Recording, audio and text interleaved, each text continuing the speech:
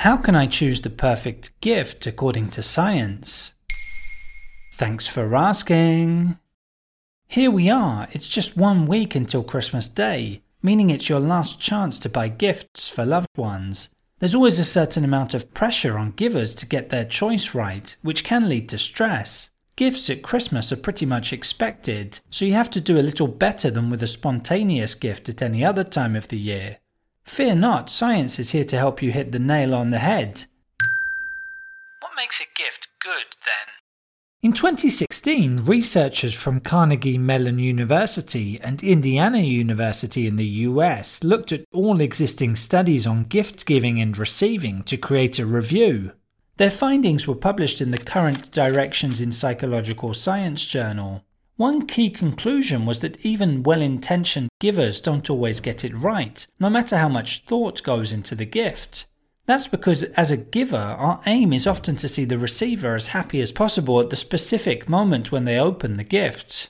We can't wait to see the look on their face when they see the surprise present we spent so much time thinking about and buying.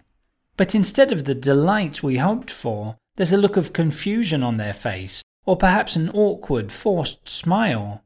As it turns out, the brilliant surprise gift wasn't something they wanted. Should I avoid surprise gifts then? Following a wish list or request is certainly one way of playing it safe. After all, there's a reason the person wanted that item, right? The researchers noted there is a taboo around resorting to this option, as it might make you seem less thoughtful. But on the whole, receivers are happier with something they asked for. Receivers actually also look back more favourably on gifts that make them happy in the long term, perhaps coming in handy every day. And if they use the gift regularly, the bonus is they'll of course remember who gave them it, and it will strengthen the bond between the two of you. Bear in mind, an expensive gift isn't always a guarantee of success either. Study co-author Jeff Gallak from Carnegie Mellon University gave the example of a Hermes baby bib a family member gave shortly after his wife had given birth to their daughter. As Gallak put it, who wants to get baby spit up on a $255 bib? What about experience-driven gifts? Indeed, concert tickets, cooking classes, or a contribution to a holiday are actually often more exciting to receivers than objects. But again, givers sometimes think they're not substantial enough, as they can't be enjoyed immediately.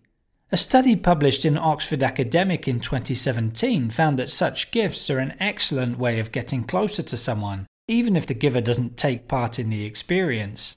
A final thought: don't make your gift too much of a burden to enjoy. For example, getting your 90-year-old grandma a fancy tablet she'll struggle to use, or giving someone a voucher to eat at a restaurant they have to drive an hour to get to. There you have it. Now you know how to choose the perfect gift.